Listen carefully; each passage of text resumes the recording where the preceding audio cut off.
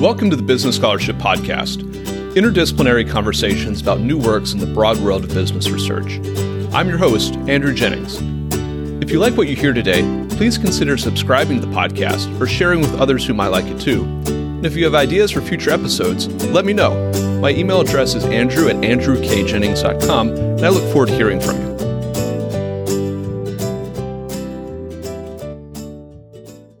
Our guest today is Yerv Melkonian, a second-year law student at Columbia University. We'll be discussing his note, Regulation Best Interest in the State Agency Conflict, which is forthcoming in the Columbia Law Review. I'll add a link to the note in the show notes for today's episode.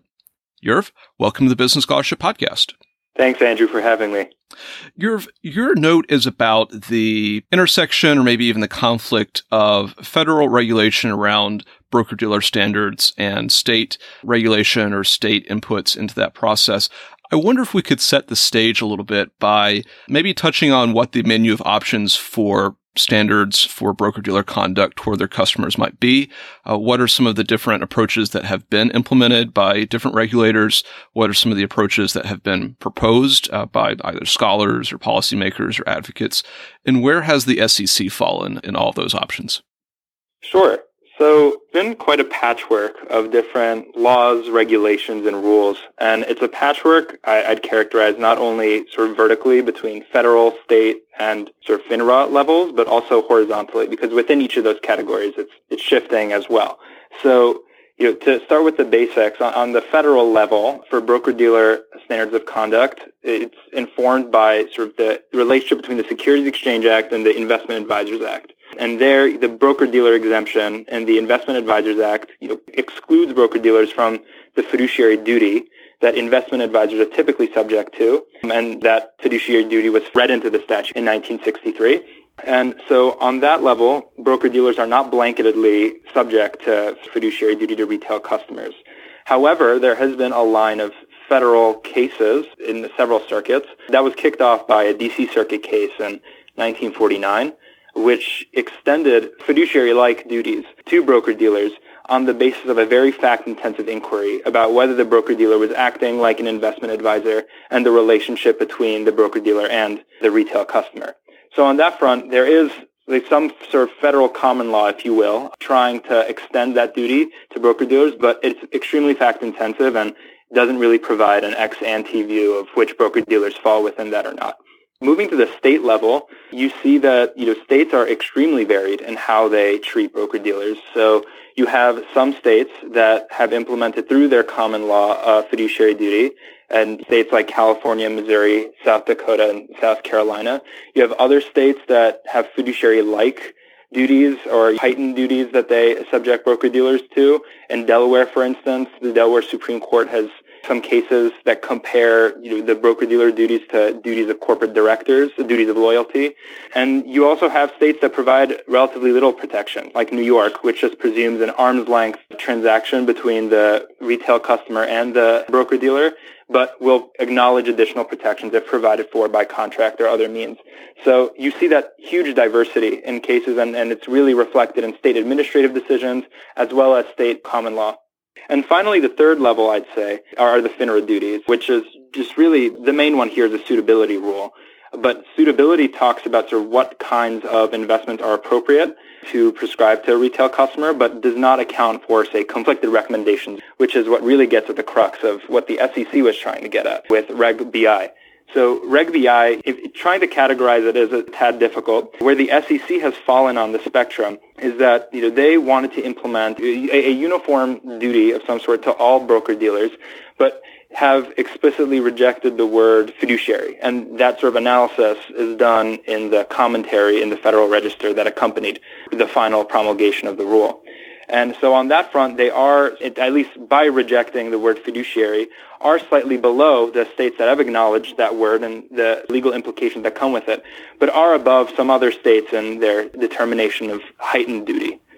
So how did we get to Reg BI, and how is the approach that it takes different than what other regulators with jurisdiction over broker-dealers have done? Is it consistent or inconsistent, or is that the right way to look at it even?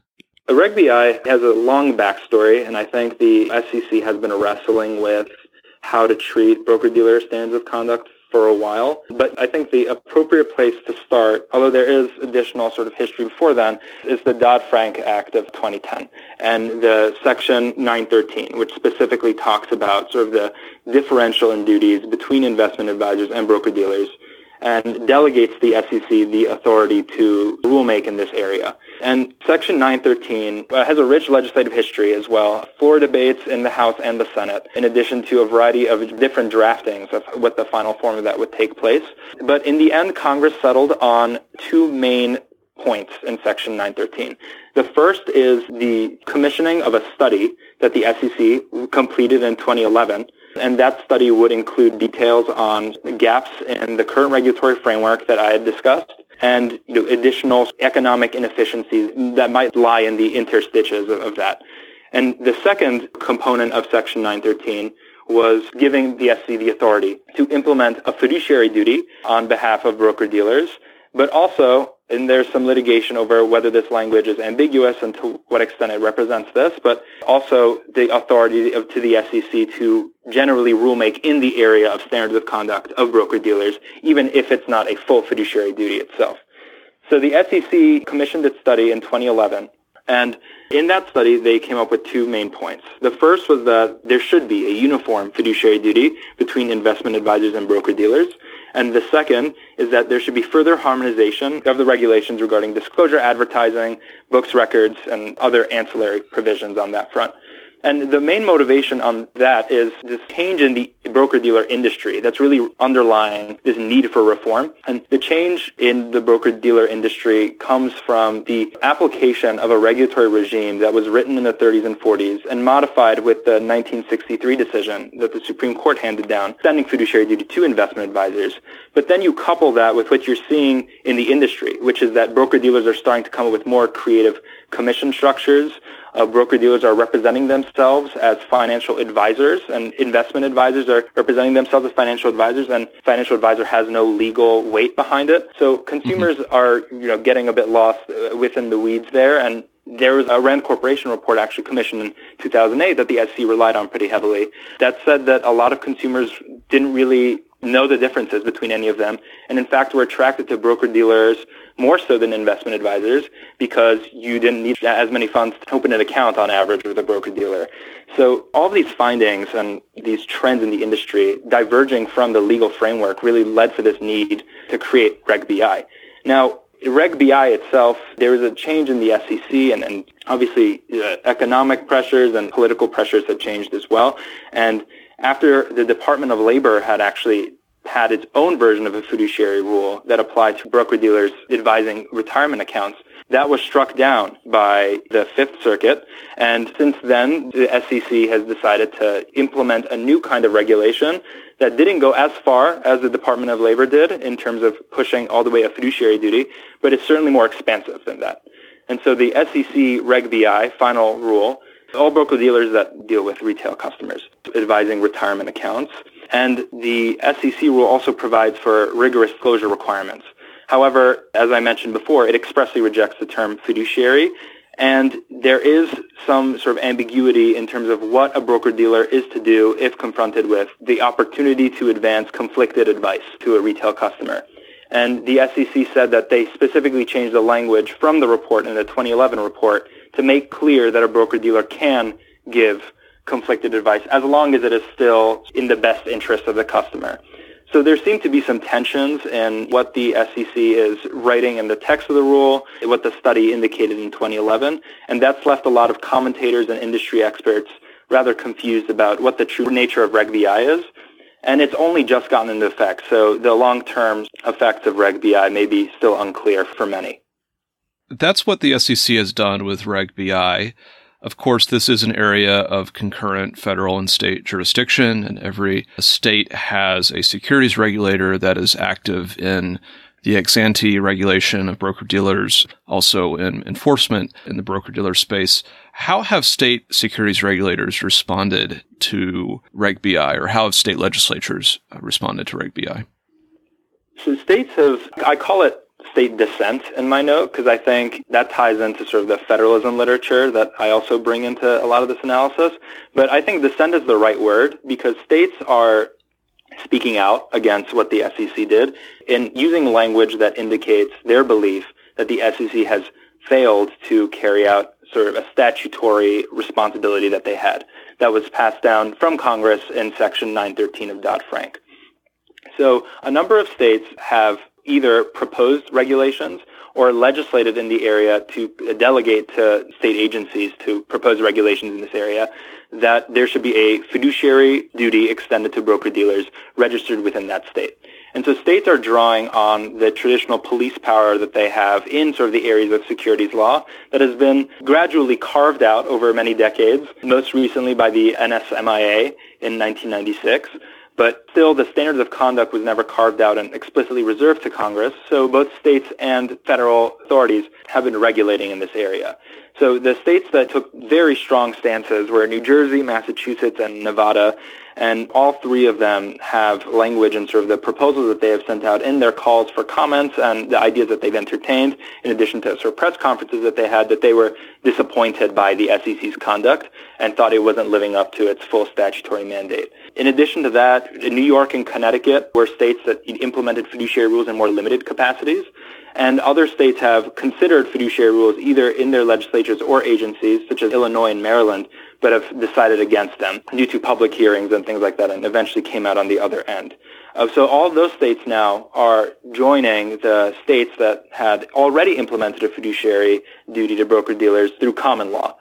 So now you have a really interesting patchwork of some states looking to regulation and legislation as a medium through which to enforce this, and other states looking at keeping their common law obligations the same.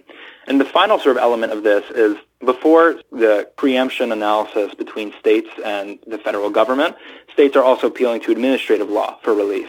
So a coalition of 8 attorneys general have filed suit in the Second Circuit along with XY Planning. The suit is essentially alleging that there's arbitrary and capricious rulemaking authority that was exercised by the SEC in violation of the APA. And in addition to that, are also alleging that the SEC acted outside of its statutory authority that Section 913 gave it. So while that litigation is underway, there is a lot of language in addition to the administrative law side that indicates a federalism conflict and preemption analysis that is impending. So you mentioned the possibility of preemption or the need for preemption analysis. And so that does raise the question, which you address pretty extensively in the note. Does Reg BI preempt these state responses? How should courts address that? And wrapped up in all that is whether Reg BI serves as a regulatory floor or as a regulatory ceiling. This entire question of how Reg BI ties into the framework is also related to how we categorize states and where Reg BI falls within them. But my eventual conclusion that I make in the note is that Reg BI sets a preemption floor, meaning that all states that are under-enforcing, under sort of the Reg BI standard, will have to be pushed up to the Reg BI level. But all states that go above that are not affected by Reg BI because meeting a higher duty also satisfies meeting the lower duty that is federally imposed. And so on that front, the people who are going to be adjudicating this issue are the federal courts. And preemption is inherently a federal common law doctrine. So undergoing that analysis, the touchstone that the Supreme Court has consistently referred to, and preemption doctrine is widely written about, and there are some sort of differences in interpretation about sort of the validity of certain kinds of preemption over other, but it is well established that preemption's touchstone is congressional intent. And that's even the case when an agency is the one promulgating the rule that eventually will conflict with the state law. The court will have to look at Congress's intention in Section 913, what Congress intended the SEC's rules effect to be. So while Congress never provided for an express allowance of preemption in Section 913, the theory that would be most appropriate is implied preemption. And there are two kinds of implied preemption. There's field and conflict, and field preemption typically applies to things, for instance, such as foreign affairs, how states can't regulate in that area. But states have a long history of regulating in security, so field preemption doesn't apply there. And so under conflict preemption, which is the other kind of implied preemption, the court will have to look at to what extent the underlying rule that the SEC has promulgated conflicts with state laws that might also be on the same exact subject. And so teeing up that conflict is something that's already been in the making with all of these conflicting state standards versus Reg BI. And so there's going to have to be an analysis of what exactly Reg BI sort of stands for and how much more rigorous is it than certain kinds of states or less rigorous is it than a fiduciary standard. So that's going to be sort of an issue litigated in the courts, certainly. But moving on from that, it's going to be important looking at congressional intent, what we can deduce from there. And the short answer is that Congress really never talked about any sort of preemption issues when they were passing Section 913. And it's not apparent on any of the floor debates, either in the House or the Senate. So on that front, the record is somewhat silent. A possibility of full standardization, meaning that Reg BI takes out all state laws, is very hard to justify. But looking at floors or ceilings is a little more convincing, and there we have to analyze whether the accomplishment and execution of congressional objectives is not hindered by a state law that's directly in conflict with the federal law.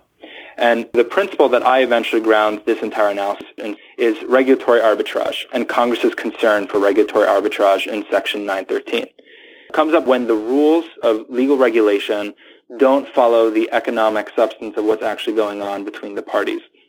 And you have this scenario in which the 1963, the Supreme Court decision creating this regulatory framework is one that has a high differential in duties between investment advisors and broker-dealers. But you're seeing the industry tend towards smaller and smaller reduction of the costs of transitioning between a broker-dealer and an investment advisor. And nowadays, billing yourself as a financial advisor, dual registering between the two, you see that there's a lot of fluidity between the two categories. And the legal regulation has such a wide disparity in duties that it's creating a regulatory arbitrage problem. You can see that concern, really undergirding a lot of Congress's debates on the floor. And drawing on that, you can then analogize and argue that implementing a regulatory floor is the only way in which you get to reconcile the huge differential in duties with the small cost of transitioning between broker-dealers and investment advisors. Because allowing states to legislate and make the duty smaller comports with congressional objectives. And alternatively, allowing for states to be under-enforcing, meaning states force standards that widen the differential between investment advisors and broker-dealers, are ones that are exacerbating the regulatory arbitrage that Congress sought to prevent. And therefore, under the conflict preemption analysis, those kinds of states will not be able to keep the status quo because it will conflict with Congress's intent in Section 913. So if we set aside the question of preemption and look more normatively at the relative roles of the SEC and state regulators in policing broker-dealer behavior and setting standards for broker-dealer conduct, what would you view the normative roles as being, particularly as we have to consider questions about the pros and cons of uniformity of standards, and then also the questions of either over-enforcement or under-enforcement? How should that breakdown roughly follow? Sure. So it's a hard question, and I think regulators themselves, from a bird's eye view, don't really have the data to answer that most accurately and how the optimal balance can be struck between sort of state and federal regulators. And that's something I treat a good amount in my note as well. And discussing the lack of framework for weighing the studies that have been done on state fiduciary rules and differing fiduciary standards versus federal broker-dealer conduct rules. And I think the debate really runs along three different dimensions on the first point, which is under empirics, right? And so those three dimensions are returns to investors, access to broker-dealer services, and the confusion of retail customers. Those are the three dimensions that a lot of the data has tried to elucidate a bit more. And there have been some studies that suggest, after analyzing 20 different states of varying broker-dealer standards, finding that there's a 51 basis point increase in certain kinds of investment products over others, or finding that there's no statistically significant difference in the costs associated with certain kinds of broker-dealer firms. So there is some promising evidence to show that variation in broker-dealer standards is not as damning as a lot of industry advocates and other groups have put forward in a lot of the SEC comments that were submitted. On the other hand, there was a good amount of data that was collected in the wake of the Department of Labor rule that was promulgated, because that for the first time was a nationwide duty that was imposed on broker-dealers that implemented a fiduciary standard. And there, some of the data shows that there was reduced access to certain kinds of products, and certain brokerages had to close down or have higher asset minimums in order to service retail customers, meaning that people were not able to access these services as easily. But again, there's really no easy way to adjudicate those studies because the current dispositive question is whether in the wake of Reg BI, we could have several states implement higher standards, and to what extent those several states implementing higher standards will cause brokerages to shut down or offer fewer services, or alternatively, they may be able to indeed offer better returns for residents of those states. So there are a lot of variables at play here, and the lack of really good data on any of that is really a problem. And I think that leads into the second, more normative principle that's underlying all of this, which is that straightforwardly, the preemption floor analysis is important because it allows the SEC to set a baseline and state regulators to achieve better investor protections. That's not good only because it achieves a normative standard of investor protection that some individuals may advocate for, but it also keeps the SEC accountable using federalist process and using democratic actors who are the states, and keeps a vital policy debate alive through allowing states to legislate in their own arenas of power and being able to come up with better policies and collect more data on how their own residents may be responding to fiduciary duties, etc. What Reg BI would do if it were entirely preemptive is really shut down that very vital policy debate for which there is very little data to shed light on how we want the optimal allocation of federal versus state power. And this area is already so confusing with the variation in state laws that it's very difficult to pull out several studies and make broad conclusions based off of that. One certain thing, though, is that in a federalist system like the one that we have, there are ample examples in the past of states keeping agencies accountable, in that states are able to do that on two fronts. First, on an enforcement front, right? If the SEC and state regulators are able to use federal laws and standards, there's a competitive enforcement force happening there. And where one agency slacks off, the other one can take its place. And the good thing about state agencies is that a lot of them have elected leaders. For instance, the Massachusetts Secretary of State is the one running the securities sort of agency there, and he's elected. Or in New York State, the Attorney General, who is also an elected official, is the one doing this sort of enforcement. But also on the policy front, keeping the SEC accountable with additional data and keeping the laboratories of experimentation idea alive within our federalist system is an important one to ensuring that we have better information and better policy moving forward in the broker-dealer space. Yerv, what key takeaways would you like our listeners and the readers of this note to have from your work here? So I'd say there are two big takeaways. The first is that Reg BI is an uncertain regulation, and it's uncertain in substance and how it may apply, but it's also uncertain in its relationship to state laws, through which there are a variety, and how it may impact many investors throughout the country. So the first takeaway of this paper is that Reg BI is most convincingly interpreted as a preemption floor, meaning that any state laws that are under enforcing won't apply anymore, and states will be free to legislate in the areas above that. But the second takeaway I would characterize is a more descriptive one. It describes the broker-dealer regulatory space in differing terms than what it used to be. It used to be a more cooperative federalist system where the SEC was the one leading with FINRA suitability rules, and states were implementing those federal standards and not really dissenting in the way that you see now. So there's been a serious rupture in that relationship, and it's not necessarily a bad one. It's one that is going to allow for more policy debate, democratically accountable actors, and framing the issue in this federalist lens can allow for better acquisition of data that is vital to the policy debate, of understanding how broker-dealer duties should in fact be structured throughout the United States, and also will keep the SEC accountable in that process through competitive enforcement and also through keeping that vital policy debate alive. Our guest has been Yerv Melkonian, a second-year law student at Columbia University. We've discussed his note, Regulating Best Interest and the State Agency Conflict, which is forthcoming in the Columbia Law Review. I'll add a link to the note in the show notes for today's episode. Yerv, thank you for joining the Business Scholarship Podcast. Thank you so much, Andrew. It was a pleasure.